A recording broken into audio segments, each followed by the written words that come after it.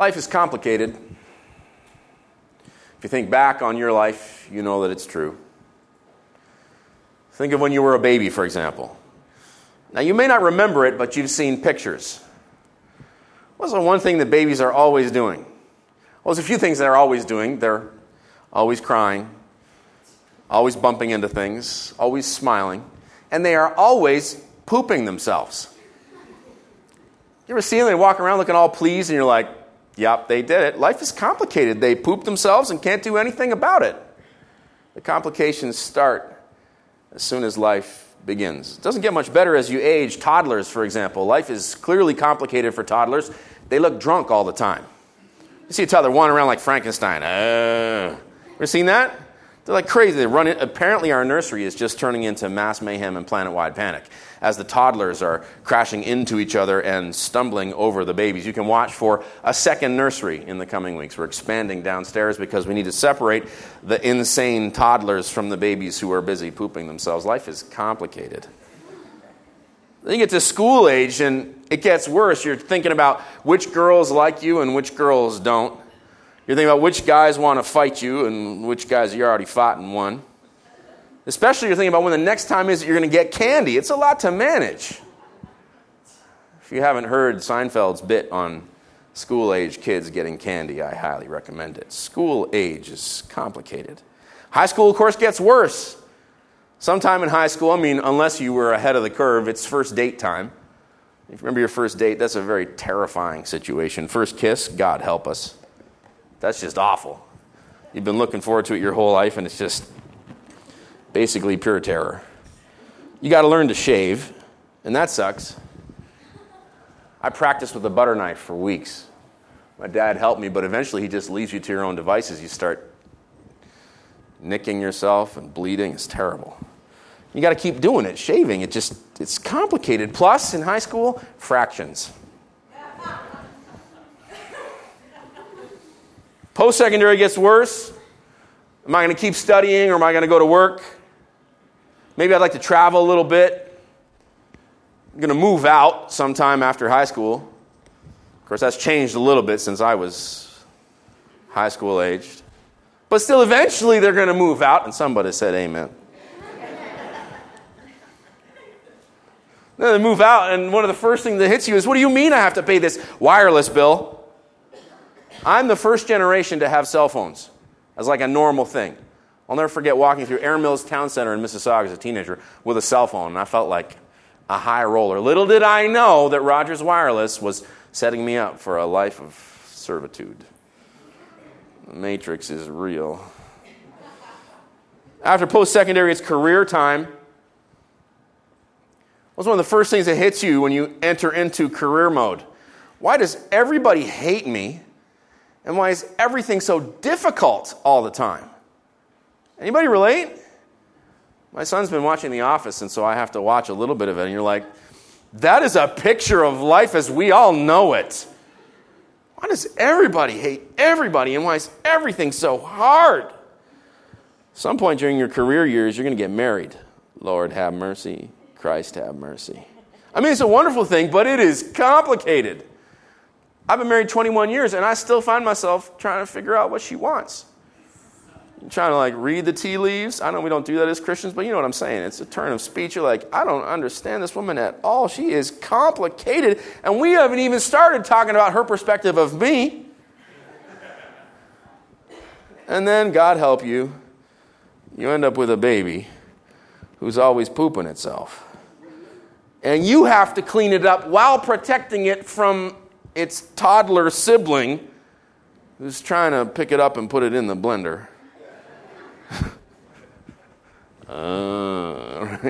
Life is complicated. But it doesn't have to be. Get a load of Psalm 18. Now this is a long one. I hope you're comfy. This is 50 verses. I love you, O Lord, my strength. It could be a one-verse psalm. Maybe next time I'll just preach that one verse. Just breathe that in and let it sink into your hearts. I love you, O Lord, my strength. Hallelujah. The Lord is my rock and my fortress and my deliverer, my God, my rock in whom I take refuge, my shield and the horn of my salvation, my stronghold. I call upon the Lord who is worthy to be praised, and I'm saved from my enemies. Any Pentecostals in the room? I will call upon the Lord. I think the Baptists sang it too. Who is worthy to be praised? We sang it with the teenage girls. So shall I be saved from my enemies. And you did a round, I will call upon the Lord. This is where it comes from. All right, settle down. I got a church of charismatics. Help me, Jesus.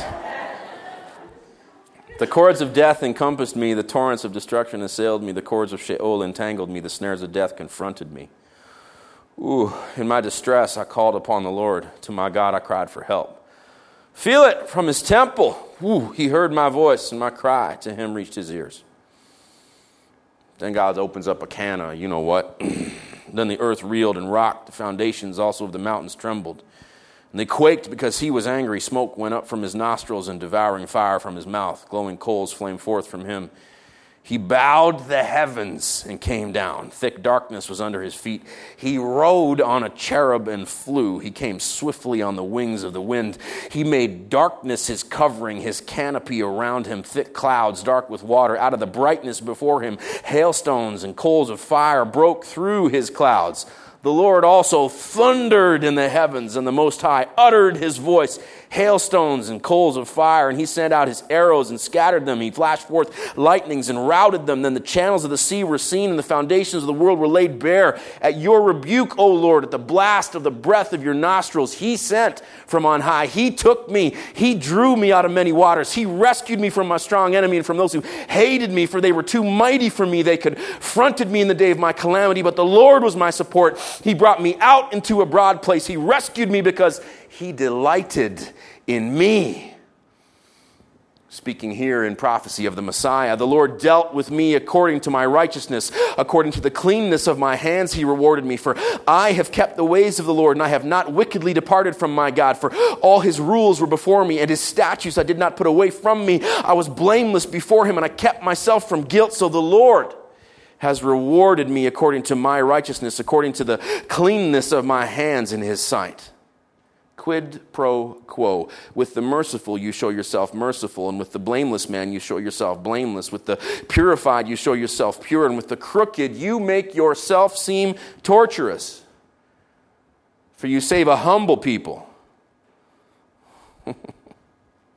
A humble people, but the haughty eyes you bring down. For it is you who light my lamp. The Lord my God lightens my darkness. For by you I can run against a troop, and by my God I can leap over a wall. This God, his way is perfect. The word of the Lord proves true. He is a shield for all those who take refuge in him. For who is God but the Lord?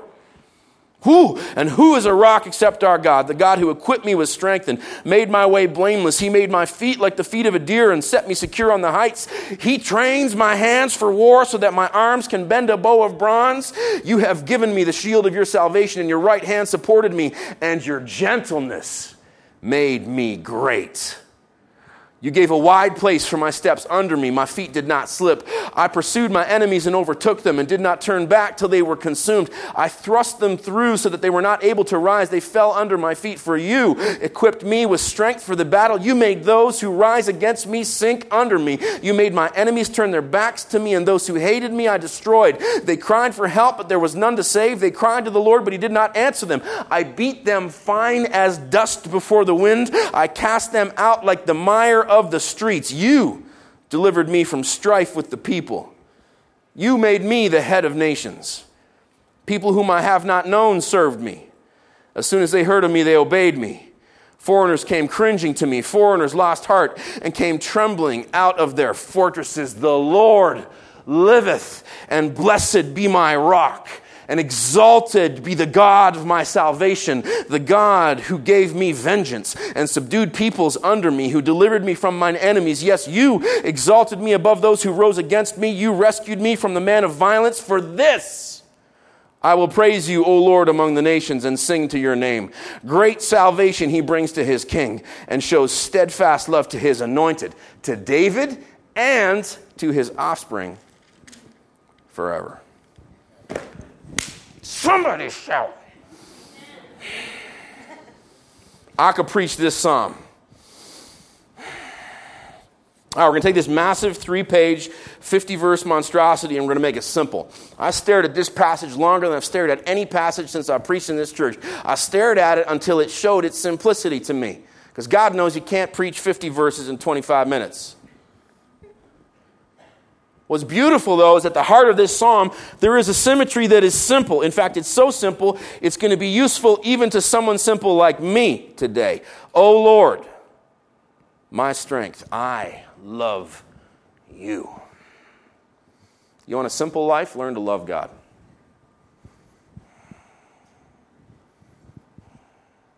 I'll say something bold here, perhaps a little provocative. I don't mean to offend you, but there's a chance that you don't yet love God like David did. I know it's true for me.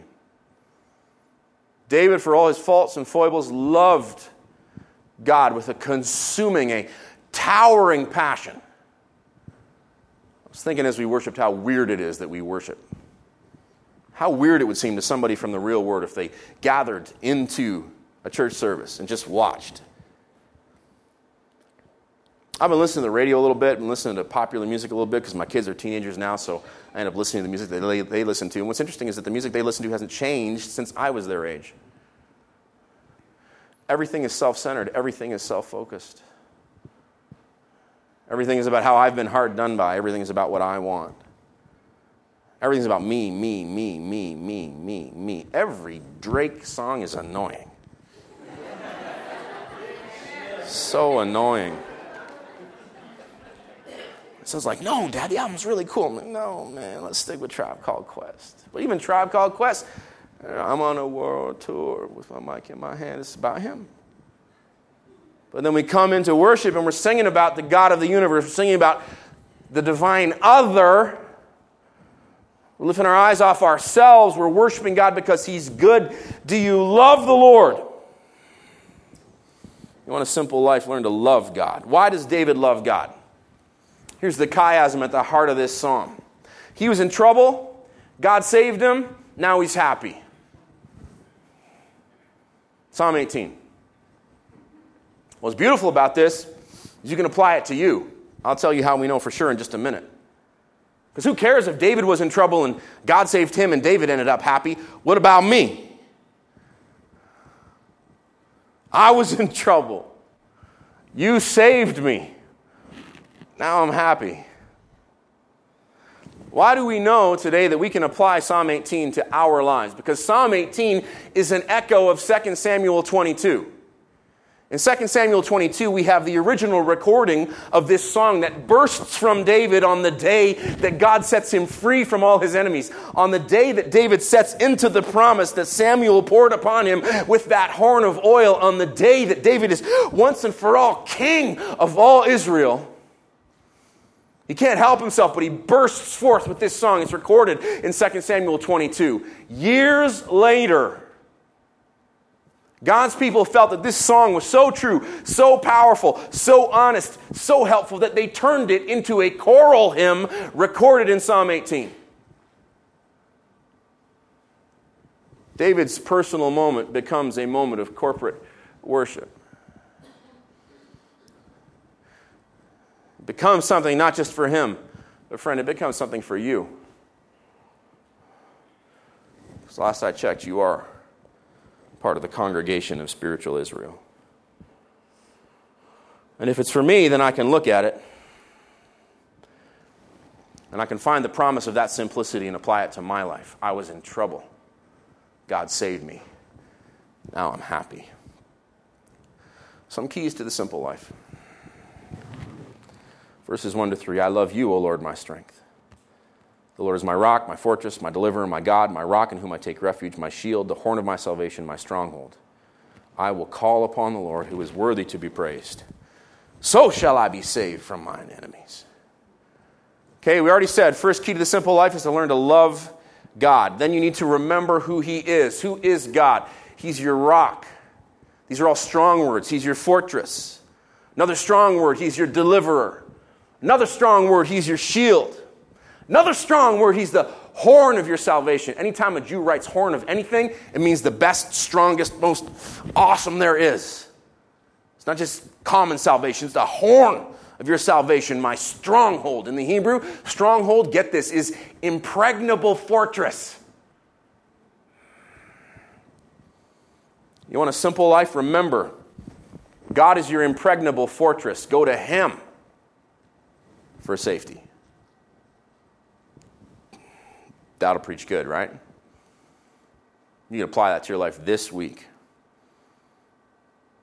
If God is my fortress, I'll go to Him for safety. I will call upon the Lord, who is worthy to be praised. So shall I be saved from my enemies. Simple. Yes, I understand that we are not archetypal warrior kings, but we still have enemies. And our greatest enemy is death. That's what David's talking about in verses 4 through 6. All the ways in which death is catching him up. He's encompassed by it. They're like torrents. They assail him. They're like cords that have entangled him. They're snares that confront him. I was swimming at Tobermory yesterday. I saw Dunks Bay. So now it's like a year of living in Guelph. Now I feel like I understand you people a little bit. Dunks Bay is this wonderful little cove just south of the tip of Tobermory where half this church goes for summer vacation. Maybe not quite half anymore. I always talk about how beautiful it is. And we went the other day, and it's just, wow. Will Gamble, who's our redheaded drummer, you see him there sometimes, sweating, worshiping Jesus, took us out in a boat. We ended up under some cliffs. I said, stop the boat! Stopped the boat. I jumped off the boat into the water. Hit the water. My son hit the water behind me and started swimming. 20 feet, crystal clear, epic. I said, throw me a rope. I'm going to tie us off. We need to swim. Swam the rope down. I was looking for a big rock to tie it around. I lifted a rock, and it fell on my hand. And I was like, today is not a good day to die. And I lifted the rock off, swam back to the surface. The cords of death entangled me. Like a rock on your wrist, you can't get away. Death is our common enemy. Everything comes down to the fear of death. Everything you do. Dissect it, right? Think about it. We have a full fridge because we're afraid of dying. Because empty fridge means hunger. And hunger, unabated, leads to death. Our problem is the same as David's problem. Death is all around us. It's ensnared us. It assails us at every turn. What David needed is what we needed. We needed God to step in. Hear me, church. We needed God to step in. Verse 6, in my distress I called upon the Lord. To my God I cried for help. From His temple He heard my voice, and my cry to Him reached His ears. Don't forget, as you seek to live a simple life, that God hears you. Look what happens when God listens. I'm not going to read it for the sake of time, but in verses 7 through 15, we see what happens when God steps in. This big, scary God opening a can of Balaam's, you-know-what, on the world. Big, scary God. You want a simple life, don't try to save yourself. Wait for God to step in. Because when He does, it's going to be good. Look at verses 16 through 19. After the God of the storm shows up, look what happens. He sent from on high, He took me, He drew me out of many waters. He rescued me from my strong enemy and from those who hated me, for they were too mighty for me. Verse 18 now. They confronted me in the day of my calamity, but the Lord was my support. He brought me out into a broad place. He rescued me. Hear this, because He delighted in me. I don't want you to miss the top of that section. He sent from on high. And the Word became flesh and dwelt among us. And we have seen His glory, the glory as of the one and only begotten of the Father, full of grace and truth. The Word, the eternal Word of God, became flesh in the person of Jesus Christ and dwelt among us, full of grace and truth. For God so loved the world that he sent, that he gave his only begotten Son, that whomsoever believeth on him should not perish, but have everlasting life. Of course, those two sequences from John 1 and 14 and John 3 and 16, God stepped in. You want a simple life? Get straight with Jesus. Get straight and stay straight with Jesus. Remembering that Jesus stepped into space-time history for your sake. That Jesus lived a perfect and sinless life, fully fulfilling the will of God, his Father. For your sake, he went to the cross to suffer and die in your place for your sins, that the penalty for your sin and mine might be upon him, that the Father in his holiness might reject the Son, so that you would not have to be rejected. And that Jesus Christ gave up his life, and he literally died so that you might live. But of course, you may know the story. The third day, he didn't stay dead. He rose again from death, defeating its power bodily. Visited with his friends, ascended right in front of their eyes to the Father's right hand, sat down in victory where he's interceding for you, praying for you, cheering for you, your dearest friend, your only hope, the place from whence he will come again in glory to judge the living and the dead and to inaugurate his kingdom, a kingdom which will have no end and a kingdom in which you have a place. He did it for you. It's personal. Change two words and you see what I'm saying. Verse 19. He rescued you because he delights in you. That'll make your day right there.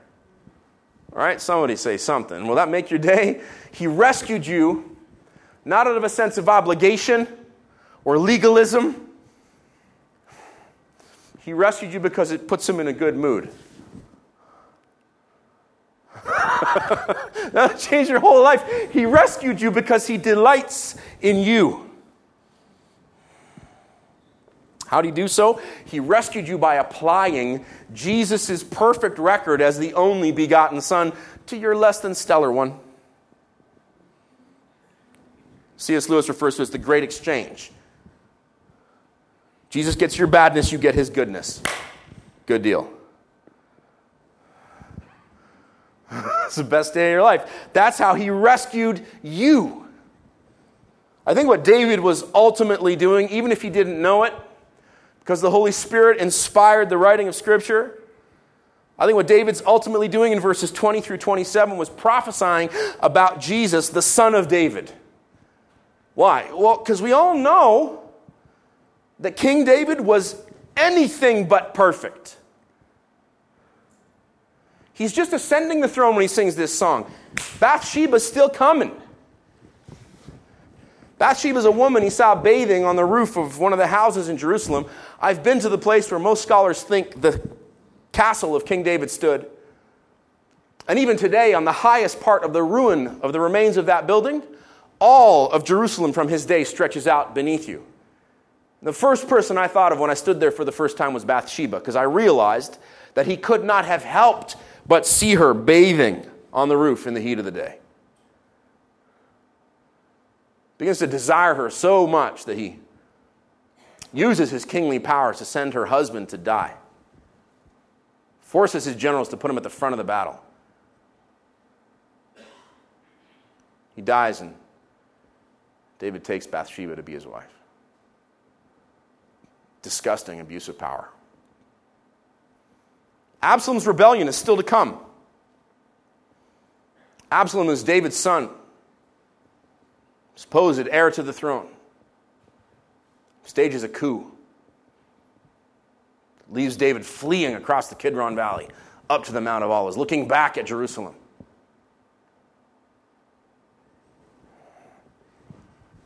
I didn't even go through all the people David killed, all the people he consigned to slavery. But if we substitute Son of David, the Christ, for David, it all begins to make some sense. Let's do that and read verses 20 through 27 again.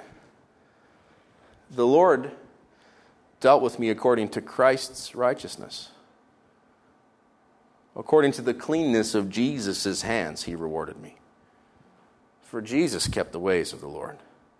He did not wickedly depart from his God. For all his rules were constantly before him, and his statutes he did not put away from himself. He was blameless before the Father. He kept himself from his guilt. So the Lord has rewarded me according to Christ's righteousness, according to the cleanness of Christ's hands in his sight. With the merciful, you show yourself merciful. With the blameless man, you show yourself blameless. With the purified, you show yourself pure. With the crooked, though, you show yourself torturous. For you save a humble people, but the haughty eyes you bring down. I've told you what humble means a few times, right? It means knowing your place, knowing who you really are. I'm talking biblical humility here.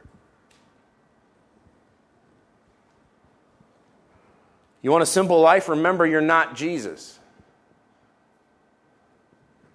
You read these verses as David first sung them, you're like, that's an impossible standard that I'll never measure up to, and I know, David, that you didn't measure up to it either. So without Jesus, those verses are not helpful, but once Jesus is brought into the picture, the whole thing becomes glorious. Because now your faith doesn't rest on your faithfulness, but on his. Now your salvation doesn't rest on your performance, but on his. All of a sudden, things are looking up for you. You want a simple life? Remember, you're not Jesus. For you save a humble people. Humility is knowing who you are. I'm not Jesus. Here's the teachable point. If you're not Jesus, stop trying to act like Jesus all the time. Trying to save yourself, trying to save your kids, trying to save your family, trying to save your community, trying to save your country. I mean, the list goes on and on and on and on and on. So annoying. All these pretend saviors trying to, Jesus, maybe I could take your job for a minute. Maybe you want to consider coming down off the throne and let me ascend to your place of power and rule and reign, and let me get things organized for a second. It's ridiculous, right? So stop living ridiculously. You're not Jesus, neither am I. Let's let God be the God of the impossible. So what's happening in verses 28 through 36, I'll just skim it briefly for the sake of time. Look what happens here. God lights his lamp. He makes the dark places light. He gives them the ability to run against a troop. He can all of a sudden leap over walls.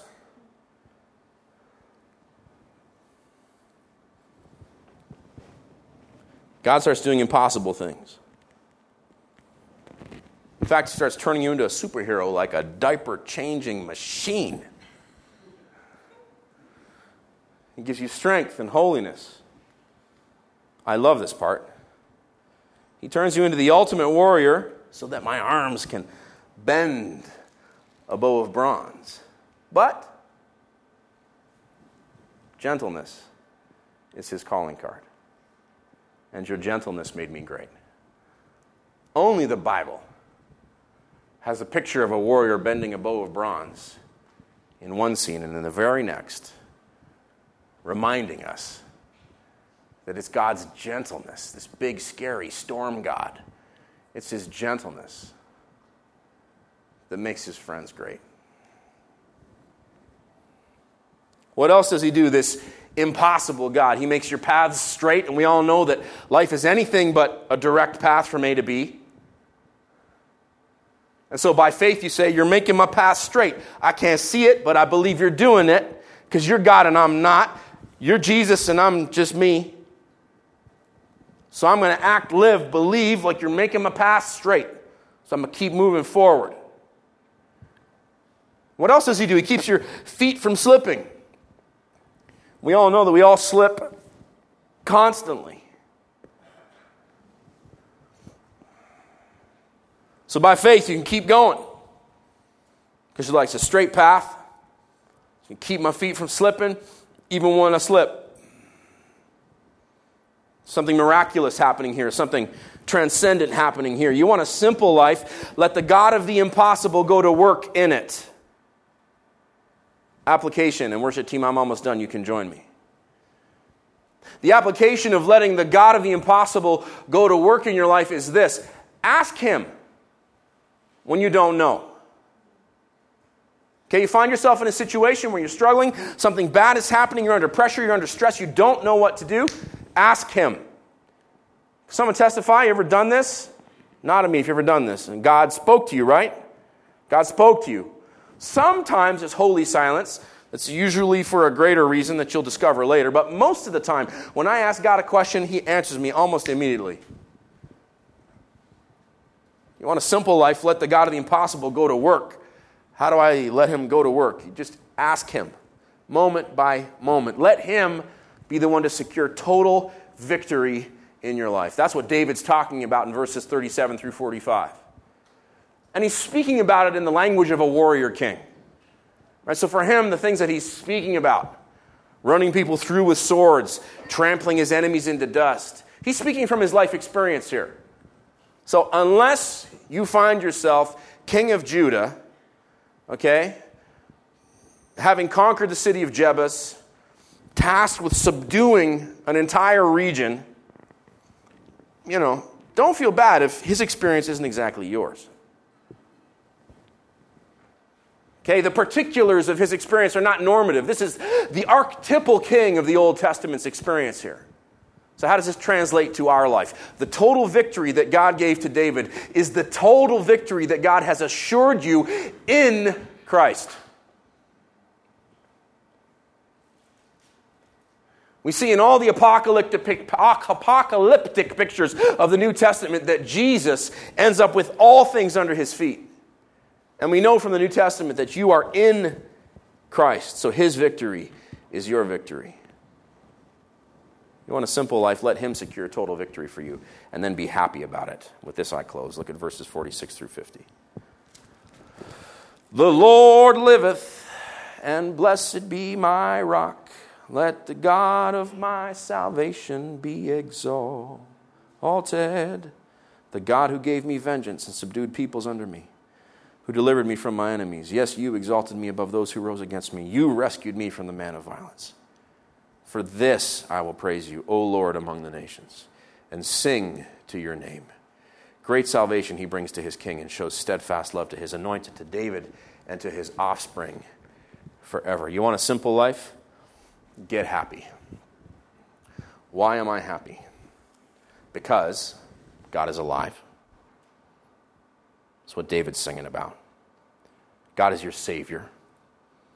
That's why David is singing. Your God will right all wrongs and deliver you from your great enemy. He will ultimately exalt you as co-heir with Christ. That's why you should get happy, and you should stay happy, because God showed never-ending love to his servant David. And 14 generations later showed that same love and kept that same faith with Jesus Christ, the Son of David. And because you belong to Jesus, he'll be faithful to you. Simple.